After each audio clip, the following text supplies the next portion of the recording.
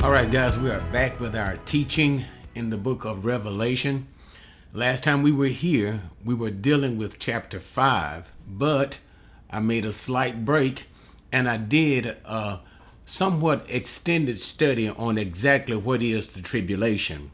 And I defined that as the judgments that God will be bringing upon the entire world as God himself is focused at is reestablishing his dealing with the nation of Israel, with the Jewish people, in what we call that final week of the 70 weeks of Daniel. And so this final week, and we know that the week is understood as a 7-year period, and this is God dealing with the Jewish people during this 7-year period. And the idea is simply to bring them into repentance. But at the same time, there are other things that are going on in conjunction with these series events. So not only will he be bringing in the repentance of the Jewish people, and when I say the repentance, it's not just simply the repentance of their sins, but also their receiving of Jesus specifically as the Messiah.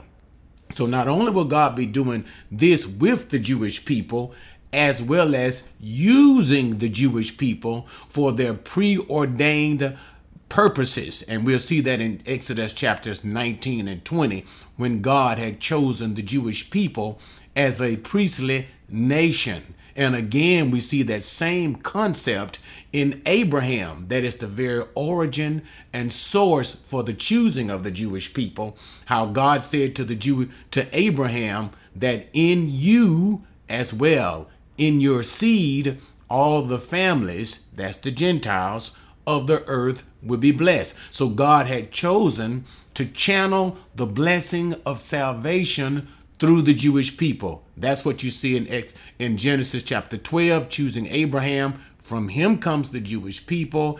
In Exodus chapters 19 and 20, God coming into a covenant relationship with the Jewish people, the nation of Israel, to set them apart so that they may be a priestly nation to minister to all of the world. But we know that they failed in this because of their disobedience.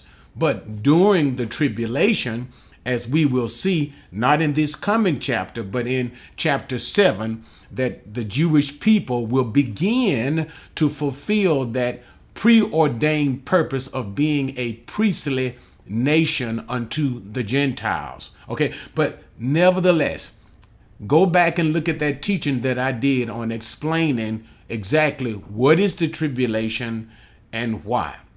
So let us move on. So the last time we were here, we were talking about the whole issue. You got chapter 4, the presentation of the throne room of God. And then finally, we have that scroll that is being presented from the hand of God. That scroll, again, is nothing more than revelation of future events. But no one was found worthy to reveal such future events until we have the introduction of Jesus, pictured as the slain Lamb of God. That idea of being slain Lamb of God brings about his self-sacrifice. Jesus willingly offering that body to be sacrificed for the sins of the world, to provide redemption for everyone who will believe that Jesus is the Messiah. But nevertheless, it is because of this we see that worthiness that is exalted, that is praised concerning Jesus in chapter 5, and he now being the only one worthy to receive the scroll, the revelation from the hand of God. And then there is praise to Jesus, to the Lamb, and there is also joint praise both to God, he who sits on the throne, and the Lamb. And we end chapter 5 with that series of praises to God. All right. And so now we get to chapter 6, dealing with the scroll, the revelation of the scroll, which simply is nothing more than the opening of the scroll that was in the hand of God. Revelation of things to come. And this event, as we said last week, and As I said in that last video, that scroll is nothing more than the series of events, and these are judgments from God to an unrepentant and rebellious world, and these are the things that will be unfolding during a period of 7 years, and that's why we call it the tribulation. And that 7-year period can be divided into 3.5 years. The first 3.5 years we are about to deal with now, okay? And the latter 3.5 years will be referred to as the Great Tribulation, and we'll deal with that as we move through the text. But let us just begin in chapter 6 as we begin to open, that is, Jesus himself begins to open one seal at a time to reveal the future events, judgments that are taking place in the world. Revelation 6, verse 1. Then I saw when the Lamb broke one of the 7 seals, and I heard one of the 4 living creatures saying, as with a voice of thunder, "Come." And I looked, and behold, a white horse, and he who sat on it had a bow, and a crown was given to him, and he went out conquering and to conquer. So when Jesus opens the first seal, there is the invitation from one of the 4 living creatures. And we remember that around the throne of God, there were these 4 cherubim, and the voice of one cries out with a great voice, an invitation for John to see what is taking place when Jesus shows what's going on at the opening of this seal. And what we have is a revelation of a man on a white horse. Now, this particular figure is not Jesus. You'll see Jesus being on a white horse, Revelation chapter 19, in the revelation of the Messiah, but there is a difference.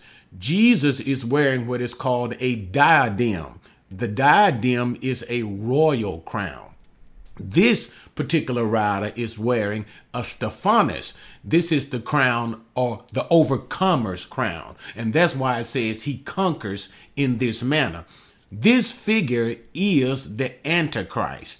And what is interesting at this point is this, how that in the very first seal, the revelation, the first thing that is depicted is the person of the Antichrist, which lets us know he becomes the key noted figure during this particular time. And so that's the whole concept here. The Antichrist, as during the whole 7 years, is the key figure to the events that are taking place during this time.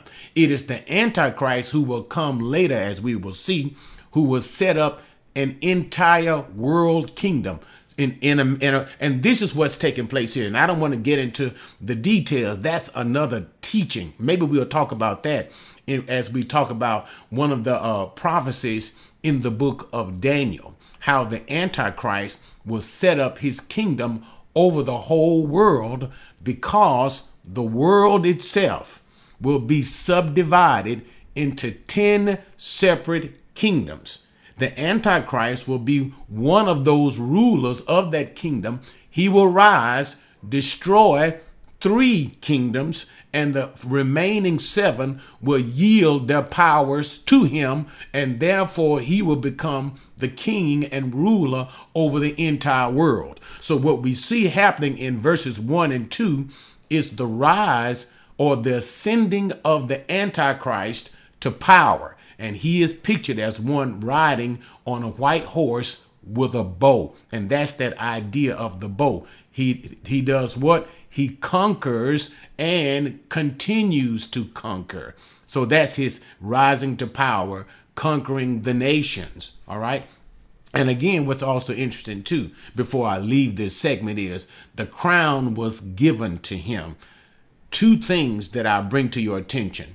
Number 1, it is through the permission of God that he is allowed to come to power. That's the first thing.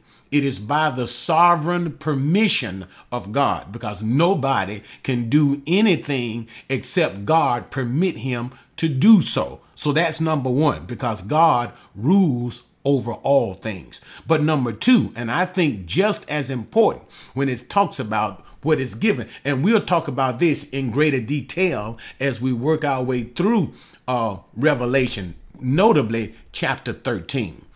The power that is given to the Antichrist will actually be given to him from Satan himself. If you can recall, in the temptations of Jesus, when Jesus was baptized, Holy Spirit had driven him into the wilderness. He was tempted by Satan. One of the temptations that Satan presented to him was that he asked Jesus, he said, worship me, that is, worship Satan as if he were God. And if Jesus would do so, Satan said he would give him the authority to rule over the kingdoms of this world.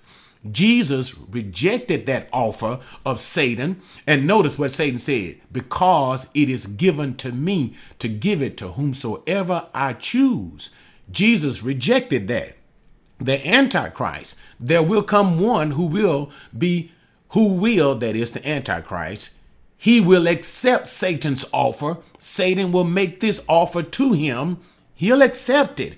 And therefore, Satan will grant him the authority over the nations. And this is what's going on. I shouldn't have gotten there, but I kind of wanted to give you guys a preview of how the Antichrist will rise to power. His rise will be permitted from God by God the Father, but that rise to power will be aided supernaturally by Satan himself. And that's what we see verses 1 and 2, the first seal. And it is a notable event because he will become the key figure in the tribulation period. Okay, let's continue to the second seal. When he broke the second seal, I heard the second living creature saying, "Come." And another red horse went out, and to him who sat on it, it was granted to take peace from the earth, and that men should slay one another, and a great sword was given to him. So now we come to what many call the second horse of the apocalypse. The first one was a white horse, and now the second one we see is a red horse. And this red horse of the apocalypse is the symbolizes war, and that's what we see taking place. And notice there is also a relationship of events with the breaking of the seals. The Antichrist rises, one who conquers and conquers. He begins to make war. What do we see with the second seal? War itself. But the idea is, it is basically war as a whole and peace that was once in the world. And that's what we see in Paul's talking in the book of Thessalonians, when Paul says, when they say peace, all of a sudden, peace is gone. Peace is shattered. Peace is broken. So the Antichrist comes riding on a white horse, pretending to bring peace to the world, but in reality, he brings worldwide war. And that's what we see. We see war in all the world. Peace is taken away from the whole world, and war is distributed amongst all the nations of the world. And that's why we see, and it was granted to take peace away from the earth itself. And then he said, and from war was to the extent that there was a great sword given to this rider. And that's just simply the idea of, in war, there was a lot of killing. So the second horse of the apocalypse, the red horse, is war itself, and it is worldwide, and that is the scope of war. The scope of war. War is everywhere, and there is no peace to be found. Let's continue to the third seal as Jesus gives us a revelation of what happens on that one. 5. When he broke the third seal, I heard the third living creature saying, "Come." I looked, and behold, a black horse, and he who sat on it had a pair of scales in his hand. I heard something like a voice in the center of the four living creatures saying, "A quart of wheat for a denarius, and 3 quarts of barley for a denarius, and do not damage the oil and the wine. Now, in the third horse of the apocalypse, we see a black horse. And the black horse is a representation of famine. Now, remember what I've been saying to you guys, how we can see a result. It's like first is the Antichrist, false peace, but then he begins to make war. First seal, second seal, all the war that follows behind. Third seal, now the famine. So it's almost like a result, cause and effect relationship in a way that we can see what's happening with these particular events. So as a result of war, we can also see an issue of famine taking place because of all the war. But not only, but now that's not to say the only reason why we're having famine is because of the war. That's not it. I'm just simply saying there are causes and effects, relationships in these events. Famine can also be because of certain natural, we call it natural disasters. Now, we know that during the tribulation, there won't be any natural disasters. All of these things are taking place because of God's judgment to the world. So famine will not only be because of war, but also because of natural disasters that are taking place in the world. So when you combine all of these things, it only exacerbates the famine. It just makes famine all the worse. You got the natural disasters, you have all of the wars, see what's going on is this. Slowly and more, but actually it's not that slow because it's only a period of 7 years. These things are happening faster and faster and faster. And that's what you'll see in the text. But the point is, it's making life become unlivable, untenable. It's very difficult to live under these conditions. Remember what Jesus said, and maybe I'm a little premature again, but Jesus said, except those days had been shortened, no flesh would survive. And Jesus was giving a direct reference to the time of the tribulation, even more specifically, the great tribulation. He said those days had to be cut short. He's not talking about the daylight hours. He's talking about the length of time, or otherwise no human being could survive through this period. And Jesus is not using an exaggeration. But nevertheless, let's go on back. So there is great famine that is taking place, natural events, war is taking place, right? And that's what is represented by the black horse and the scales. He's holding the balance of scales. And scales was simply used to weigh out things. So what he means is, because of famine, it creates scarcity in certain things, and we'll talk about that. A scarcity in certain things that are necessary for survival. And those things that he brings about are wheat and barley. Okay, so notice what he says. He said 1/4 of wheat for a denarius. Now, the idea of, first, let me talk about this. A denarius was basically a day's wage. It was the average day's wage for an average worker. So for an average day's worker. And it says for the average daily wage, you can only purchase, notice, 1/4 of wheat. Now, according to the times, we basically estimate anywhere from roughly, these are rough estimations, 10 and maybe almost as much as 15 times as much. That means that the famine is so great that, okay, let me say it this way. A day's wage used to be able to buy 10 to 15 quarts of wheat. Now a day's wage only buys 1 quart. That means 10 times the amount. Inflation has increased tenfold. Now, then he talks about this whole issue of barley. This is for the cheaper food. So if you couldn't get the wheat, of course, and you poor, you're going to buy the substitute, which is the barley. And the barley, you can get it for three times. in the volume amount because the quality was less. You can get much more. But even then, you could still only get for a day's wage only 3 quarts of barley. So the whole point that the writer is trying to make is that because of famine, you have inflation increasing tenfold. So, and for the average person, they cannot survive. They can't live under these conditions. You cannot feed your family in this mindset. So, see, okay, what I want you guys to feel is things are just getting worse and worse and worse. And now you got a famine that's hitting the average person. Think along those lines. The average person. And they, what we may call middle class people, they can't even afford to go to the store and get a decent loaf of bread for $1, $2, or $3 anymore.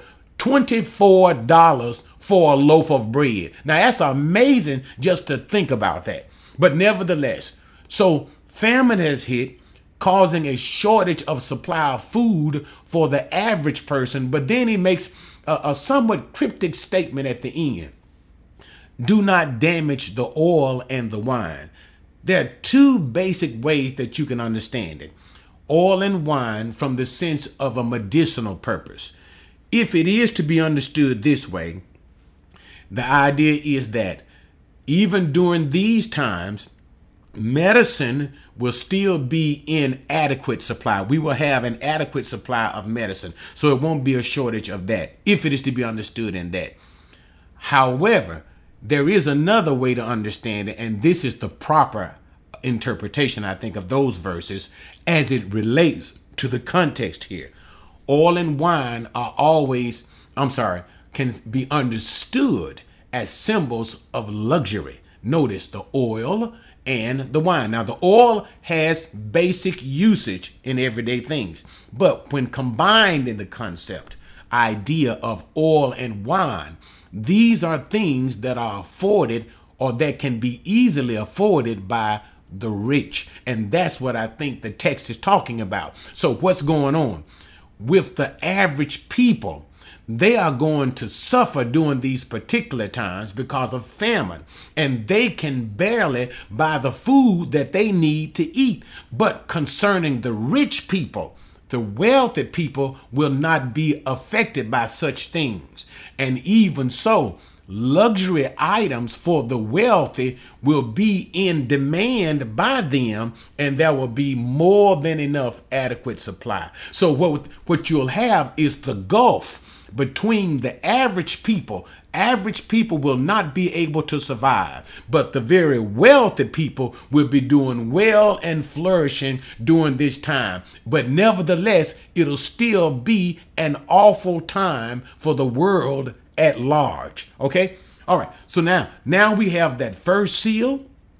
The white horse. The second seal, the white horse, being the introduction of the Antichrist. The second seal, the introduction of world wars. The third seal, famine by natural disasters as well as causative effect of so much warring going on in the world. And now let us look to the Lord's opening of the fourth seal. 7. When the Lamb broke the fourth seal, I heard the voice of the fourth living creature saying, "Come." I looked, and behold, an ashen horse, and he who sat on it had the name Death, and Hades was following with him, and authority was given to them over a fourth of the earth to kill with the sword, and with famine, and with pestilence, and by the wild beasts of the earth. Okay, so now we open up the fourth seal. Remember that same idea that I've been saying, that cause and effect, right? The Antichrist, it brings war. War, you're going to have a lot of killing and death. Famine, you're going to have a lot of what? Killing, death, and people dying from sickness and disease because of malnourishment. And so naturally, look at that fourth seal. Death, death. So Jesus opens the fourth seal, and there is that, it says ashen horse.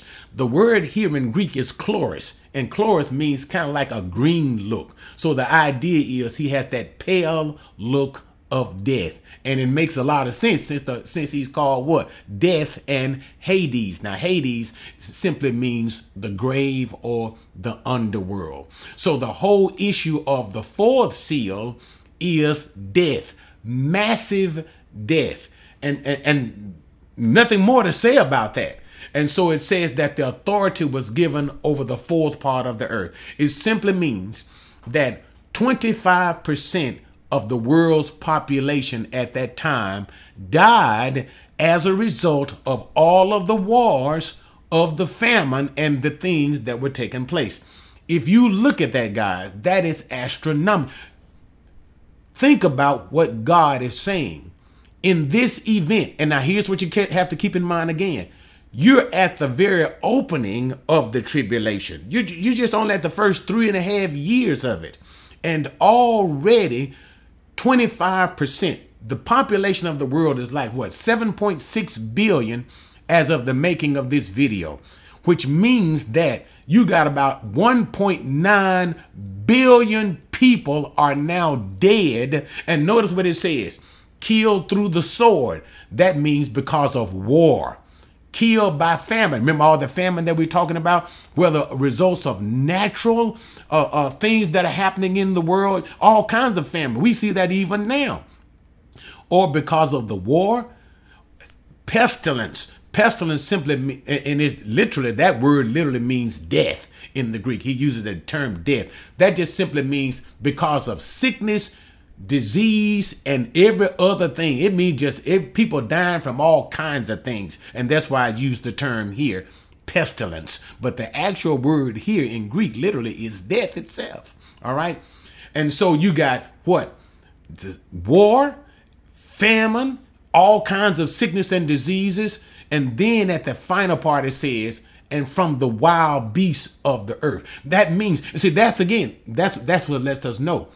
These disasters that are taking place, natural disasters, wars, and things that are happening are driving animals from their natural habitats and the natural things that animals normally eat that are available to them in the wild. It's being destroyed. So everything, the ecosystems of the world for the natural habitats of the animals are being destroyed. The animals now are being driven into areas populated by people, and the animals are now attacking and eating people. Now, here's the thing that I want you to catch right here. It is becoming so commonplace for animals to attack people that the scriptures mention it, that animals are now eating people as a common thing. So do you see it's getting worse? It's the wars, the famine, people starve, and now you got the word, you leaving the house and a wild animal might attack you and literally eat you. It's a difficult place to live. But guess what? We are still not even nowhere near how awful things are going to get. But let's continue. And that's just the fourth seal. And there are still 3 left. And after the seal, you have what? The trumpet judgments. And I'll slow it down. The trumpet judgments. And then after the trumpet judgment, you have what we call the vial or the bowl judgments. The way you understand it is each series of judgments escalates and become exponentially worse. So if you think the seals are bad, the trumpets are going to be awful. And if you think the trumpets are awful, the bowl judgments will become excruciating where the world cannot stand it. And then the word of Jesus will be fulfilled. If he doesn't stop it right then, everybody will die. Everybody. And that is the very idea of the tribulation. That's why it's called tribulation. It's not used, that term, for nothing. It is the trouble this world has never seen. And Jesus said will never, ever see again. It's just too bad. But let's continue unto the 5th seal. 9. When the Lamb broke the 5th seal, I saw underneath the altar the souls of those who had been slain because of the word of God and because of the testimony which they had maintained. They cried out with a loud voice, saying, How long, O Lord, holy and true, will you refrain from judging and avenging our blood on those who dwell on the earth? And there was given to each of them a white robe, and they were told that they should rest for a little while longer, until the number of their fellow servants and their brethren who were to be killed, even as they had been, would be completed also. Okay, so when Jesus opens the fifth seal, now this time we don't hear any one of the four creatures saying, Come and see. It just simply says, there he is taken to the altar. And let me explain it. I slow it down again. John now is translated to the temple of God, which is in heaven. There is a heavenly temple. We learned that in the book of Hebrews. Of course, we can't go through all that particular information right now, but there is a temple in heaven. And that's why God was saying unto Moses to make the tabernacle of the wilderness according to the exact pattern that God was giving him, because the tabernacle in the wilderness given to Moses in the law was patterned after the tabernacle, or should I say, the temple of heaven. All right. And so therefore the altar of incense, and we don't have time to talk about the particular items or vessels of the tabernacle, but the is that information that you need to know.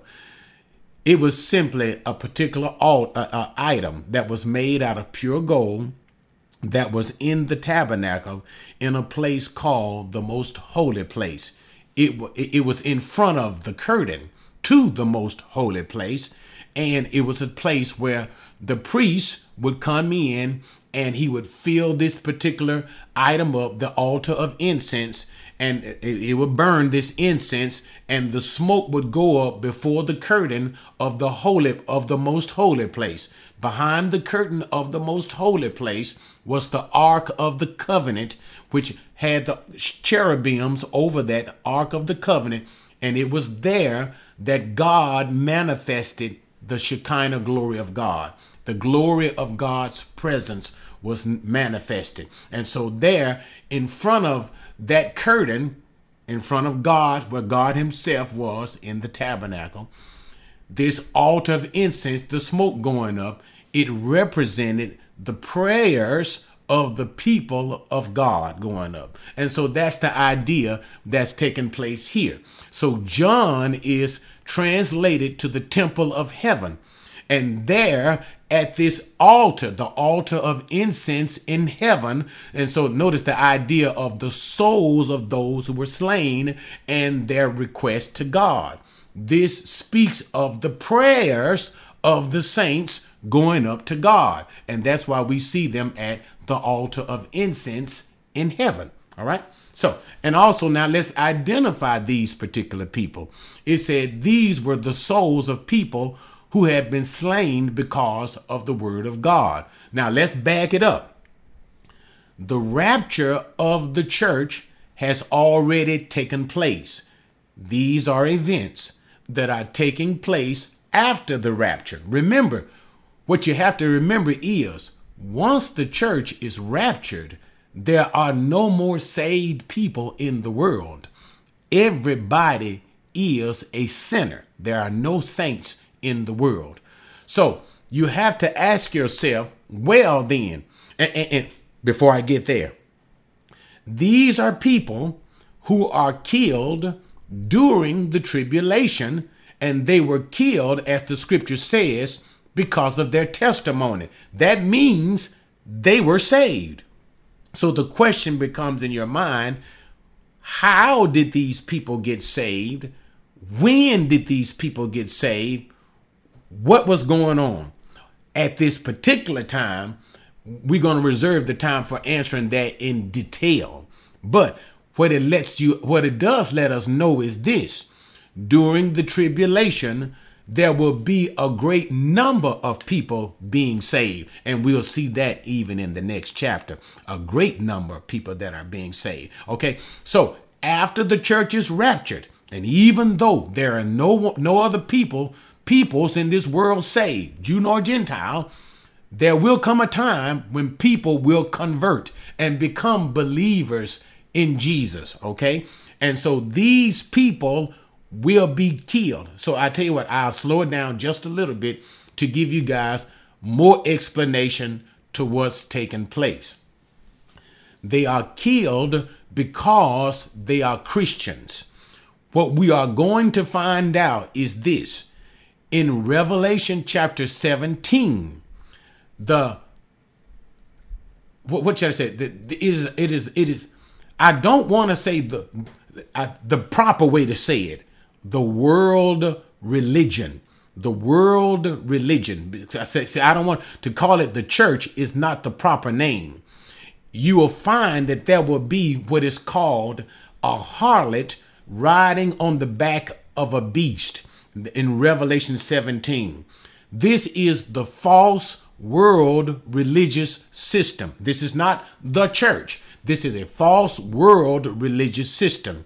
And it will be this false religious system that will persecute true Christians. And I know it's premature, but to give you an understanding to what's going on, I have to dip into it a little bit. So you'll see why these people have been killed and are in heaven at the hand of pleading for God to take vengeance. Okay?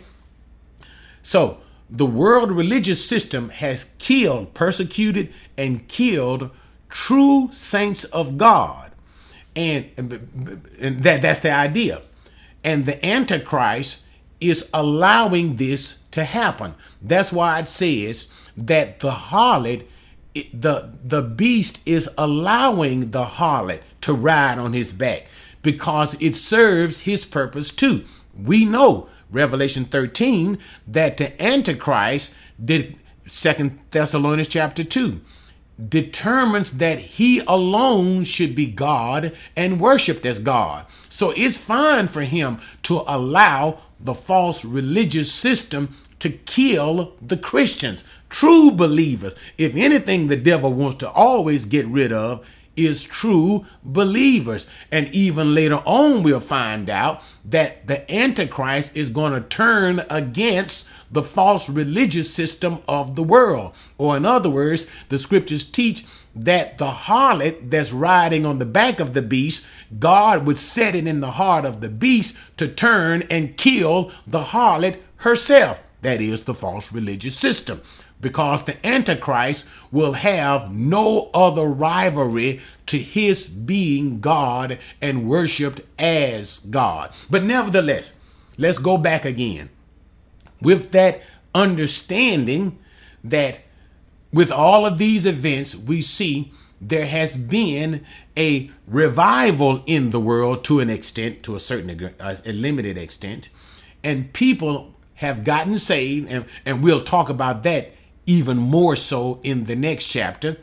But they were persecuted and ultimately they were killed. So here we see martyrs. These are the martyrs that come out of the tribulation. And in verse number 10, all they are doing is asking is justice. They're asking God to give them justice because the peoples of the world willingly participated in murdering them simply because they were believers that Jesus is the Messiah. That's why it is so. And I'm in my mind, I'm kind of hoping you guys catch on to a lot of these things. Believe what the Bible is saying. It is so important now. As I'm speaking now, the church is still here. The rapture has not come. But when these events do come after the rapture of the church, if you want to live for, now, if you don't live for Jesus, to hell you go. Ultimately, to the lake of fire you go forever and ever, thrown away from the presence of God to suffer for all eternity. That's the bottom line. But if you do desire to live in the presence of God and enjoy the glories that God has for those who believe, do so now before the time of the rapture. Why? Because after the church is gone, you're going to die. For the most part, you're going to die. Very few Christians will actually survive the tribulation. Okay? They are going to kill you just because you trust Jesus for yourself. Can you imagine that? That just because you believe in Jesus, the world wants to kill you. But if you don't believe in Jesus, it is worse than that for eternity. You have to make that choice. So choose God now. Choose Jesus now. You see why that makes a difference? But nevertheless, so God, in a sense, placates them with these white robes. And notice what he says to them. He says to wait a little while. Now it says in the English, until the number of their fellow servants, but that's not what it says in the Greek about the number of their fellow servants. Actually, he says, wait a little while until what shall be fulfilled, the fellow servants of you. Let me just say it in the English so we can get it properly. Wait a little while until your fellow servants are also killed like you are killed. Now, he didn't say a particular number. So that's a little interpretation on the parts of the NASB. But the point of what he is saying is this. They want God to give them justice, judge the people who are responsible for their murders simply because that they are believers. God says, I'm not going to give justice to you yet because there are still Christians who will be killed even later. But he says, wait a little while. So that lets us know that this tribulation is not a long period of time. How long again, guys? Only 7 years. Okay. And we are now at just the beginning of these things. But nevertheless, the point of emphasis is you are notice you got a great number of them killed. And he says, God lets them know, but there are still many who are to follow. So this thing is going to get awful for people who are believers. Okay, let's go to the sixth seal and wrap this up. I looked when he broke the sixth seal, and there was a great earthquake. The sun became black as sackcloth, made of hair. The whole moon became like blood. Stars of the sky fell to the earth as a fig tree casts its unripe figs when shaken by a great wind. The sky was split apart like a scroll when it is rolled up, and every mountain and island were moved out of their places. Then the kings of the earth and the great men and the commanders and the rich and the strong and every slave and free man hid themselves in the caves among the rocks and the mountains. And they said to the mountains and to the rocks, fall on us, hide us from the presence of him who sits on the throne and from the wrath of the Lamb. For the great day of their wrath has come, and who is able to stand? Okay, I want to talk about that. Let me take my time a little bit, God, to talk about that. So we've had the Antichrist. He comes. He stirs up war. We've had famines come, followed by massive death. Then we had all of the persecution of Christians that are following. The scene is getting worse. Life is difficult to live. And in the midst of all of that, remember, all of the family, it's just an absolute mess. Now we have natural disasters gone crazy. Notice there is a great earthquake. He is not saying that there is just a slight trembling in California. He says that this earthquake was to the magnitude. Notice what it said now, that it moved the mountain. Look at verse number 14.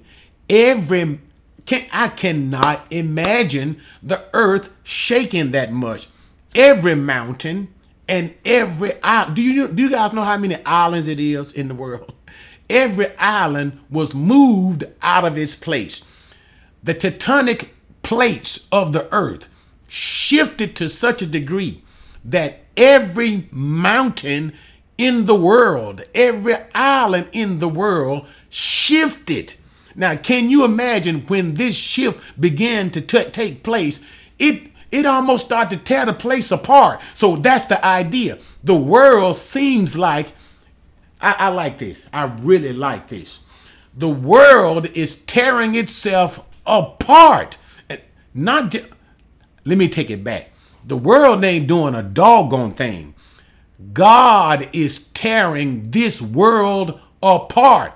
He's shaking the cities. He's shaking the mountains. He's shaking the island. He is saying, listen to me, repent and turn from your wickedness. Can you imagine somebody taking him, just shake. And so God has taken the world itself in his holy hands and shaking this place, hoping that somebody will wake up. To the point, notice, I like this, and let me do a little skipping, where we have the rich people. People are now hiding in caves in the rock. Amazing. I cannot imagine that. I cannot fathom that people began to live in caves, trying to hide all of the stuff that's taken place, hoping the world is falling down all around. Can you imagine rich people abandoning their beautiful, lovely homes and living in a cave? Ain't no electricity in no cave, man. There's no bathroom in a cave. Where you gonna go use the bathroom? Think about that. Think about all of the luxuries that we afford ourselves in normal day-to-day life. And now look at people living in caves. Caves. Do you believe the scripture? Do you take God at his word? I do. But let me just back it up a little bit. So that's the earthquake. Then he said the sun. So now we have a solar eclipse. This is another one of those eclipses. I cannot imagine. He said the sun was darkened and that it became black as sackcloth. That means you couldn't see nothing. God help us all. Okay, let me tell you what's going on in one word. Fear. Fear. I mean, fear that you cannot believe. So in the middle of daytime, there is no day. Then at nighttime, you're hoping and praying maybe you'll have light from the moon. The moon that's the weirdest thing in the world. He said all of a sudden you got a blood moon. The moon became red, so you got a solar eclipse that blocks out life from the earth, or to the earth, to the earth. And then at night you didn't get much of light. The moon looks like blood. And all of a sudden you got this earthquake. And now the reasons for the eclipse of the sun, I don't know. We don't know whether in the great earthquake they created some volcanic eruption of the sort and they put a lot of black soot into the air. I don't know. God didn't go to the details to explain to John the 1 + 1 + 1. John is just simply seeing all of these things from snapshots of what's going on. He just sees huge earthquake and everything has fallen down just about. Mountains and islands, and it's a mess. And then he looks in the sky. He said the sun is gone out. He looks at nighttime, the moon is all of a sudden red. John said this is cataclysmic that's going on. And so now, do you feel the tribulation now? It is cataclysmic, falling all apart. Now you see, look at verse number 14. The sky being split and rolled up. What is that? So now natural disasters, tornadoes, hurricanes, the sky split, everything imaginable. The world is being ripped apart. What does it look like when God said the sky split as if rolled up? How do you roll up the doggone sky? Now, some of y'all tell me that. How do you roll up the sky? John says, I don't know. It's just the atmospheric, whatever it is, gone completely crazy out there. Then he says, notice, verse number 15. I like that. And let me close this thing up. Remember, there was a distinction that was made earlier during the Great Famine.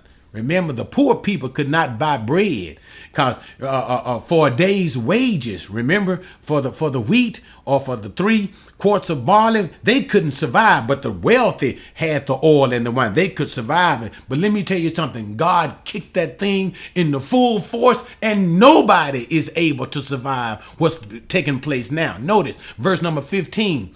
The kings, these are political rulers, and the great men and commanders, these are military rulers. The strong, these are people who may have wealth. The slave, that speaks for itself, and the free men, from every social status of people. There was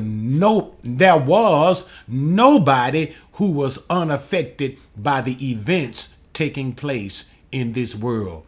The world was being ripped apart, shaken apart, torn apart, and people were living in abject fear. And that's the last part, 16 and 17.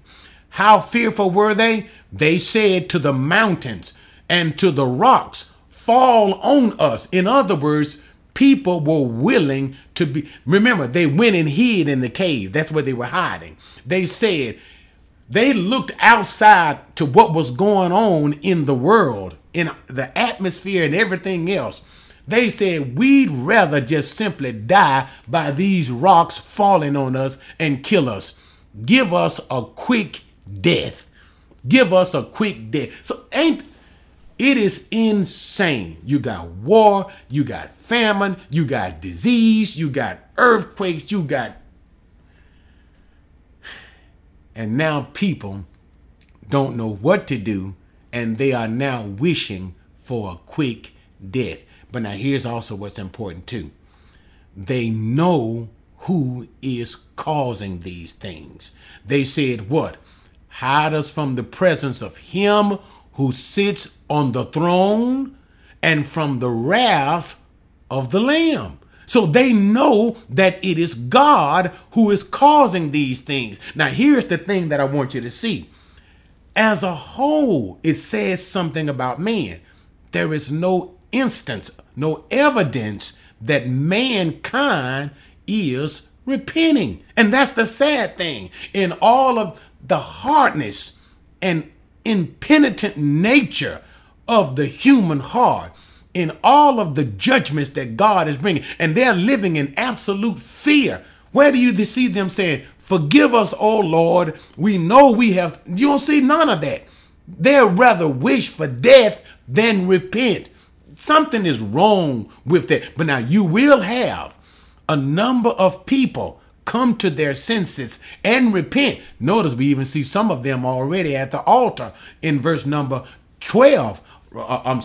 Those who were sitting at the altar, verse number 9. Some of them are already there. But for the human race as a whole, they remain unrepentant. But bring it out. 17. For the great day of the wrath has come, who is able to stand? Now let me deal with that last part. Who is able to stand? That's a question that is reserved for chapter 7. We'll find out who is able to stand. Simply means this: during all of the judgments that God is bringing on the world, who will be able to survive all of these things? See, you see the question, and that's why chapter 7 is such a beautiful chapter as well. Who will survive the tribulation? And prematurely, it'll be the 144,000 Jews are guaranteed to survive the great tribulation. Many will die. And as we see already, it says 25% have died in war. 1.9 billion people are already dead. So they're wondering, will anybody live through this? Answer, yes, those whom God has chosen to survive. Chapter 7, those whom God has sealed. And that's the idea of the seventh seal. The seventh seal is the interlude, the sealing of the 144,000 Jews. And we'll explain that even further when we get there. But let me finish for verse number 17. In all of these events, what they said is this: as they were in fear of their lives, for the great day of the wrath of the Lamb has come. That lets us see that, notice, remember what I said, the tribulation is divided into two periods. First 3.5 years, second 3.5 years. It is the second 3.5 years that is what we call the Great Tribulation. The reason, and I bet you can figure out now why it's called the Great Tribulation. Remember what I told you, and you're in the seals. We're in the sixth seal, getting ready for the seventh seal. From the seventh seal will come the trumpets. It comes out of the seventh seal. From the seventh trumpet will come the seven bowls. But remember, each time one of these classes of judgments is revealed, it is a worse judgment that comes up. So it exponentially gets worse and worse. You have only been dealing with the first 3.5 years, and look how awful things are now. Just during the first 3.5 years, people in caves wanting to die, and notice what they say. We don't even know who can survive this. But the point that I'm driving here is the great day of the wrath has come. Now, we are now starting with what we call the Great Tribulation. So I believe that it's here at this particular event that now we prepare for the Great Tribulation. If the first part of the tribulation, which is bad, is this bad, imagine what the Great Tribulation will be. Okay, so these inhabitants of the earth are expecting even worse things to come. All right, guys. It's awful. You know, thanks for joining me on that, but can I take a moment, do a little practical talking to you? Do you really know Jesus as your Lord and your Savior? Is your heart right with God? Are you truly looking to Jesus, trying to serve Jesus? Not just in church, not just deceiving yourselves, because the Bible says that you can sometimes deceive yourself. But do you truly have a right relationship with Jesus? Remember, Jesus said this: many shall say unto me in that day, Lord, Lord. They're going to call unto me, and I will say unto them, I never knew you. Will Jesus say that to you?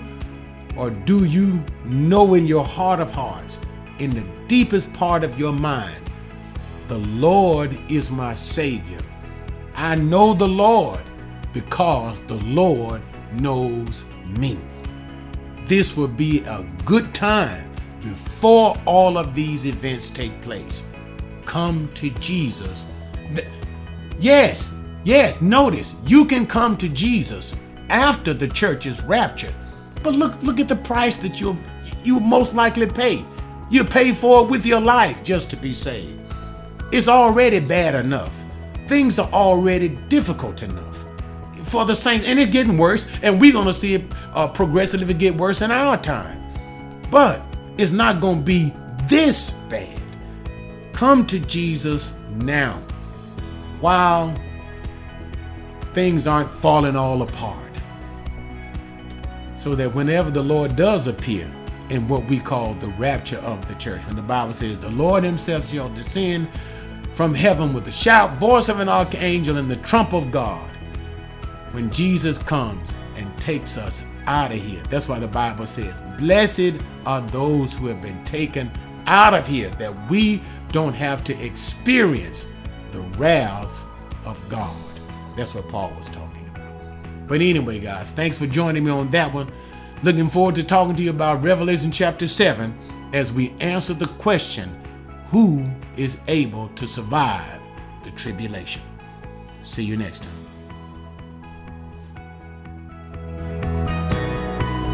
Have you subscribed yet?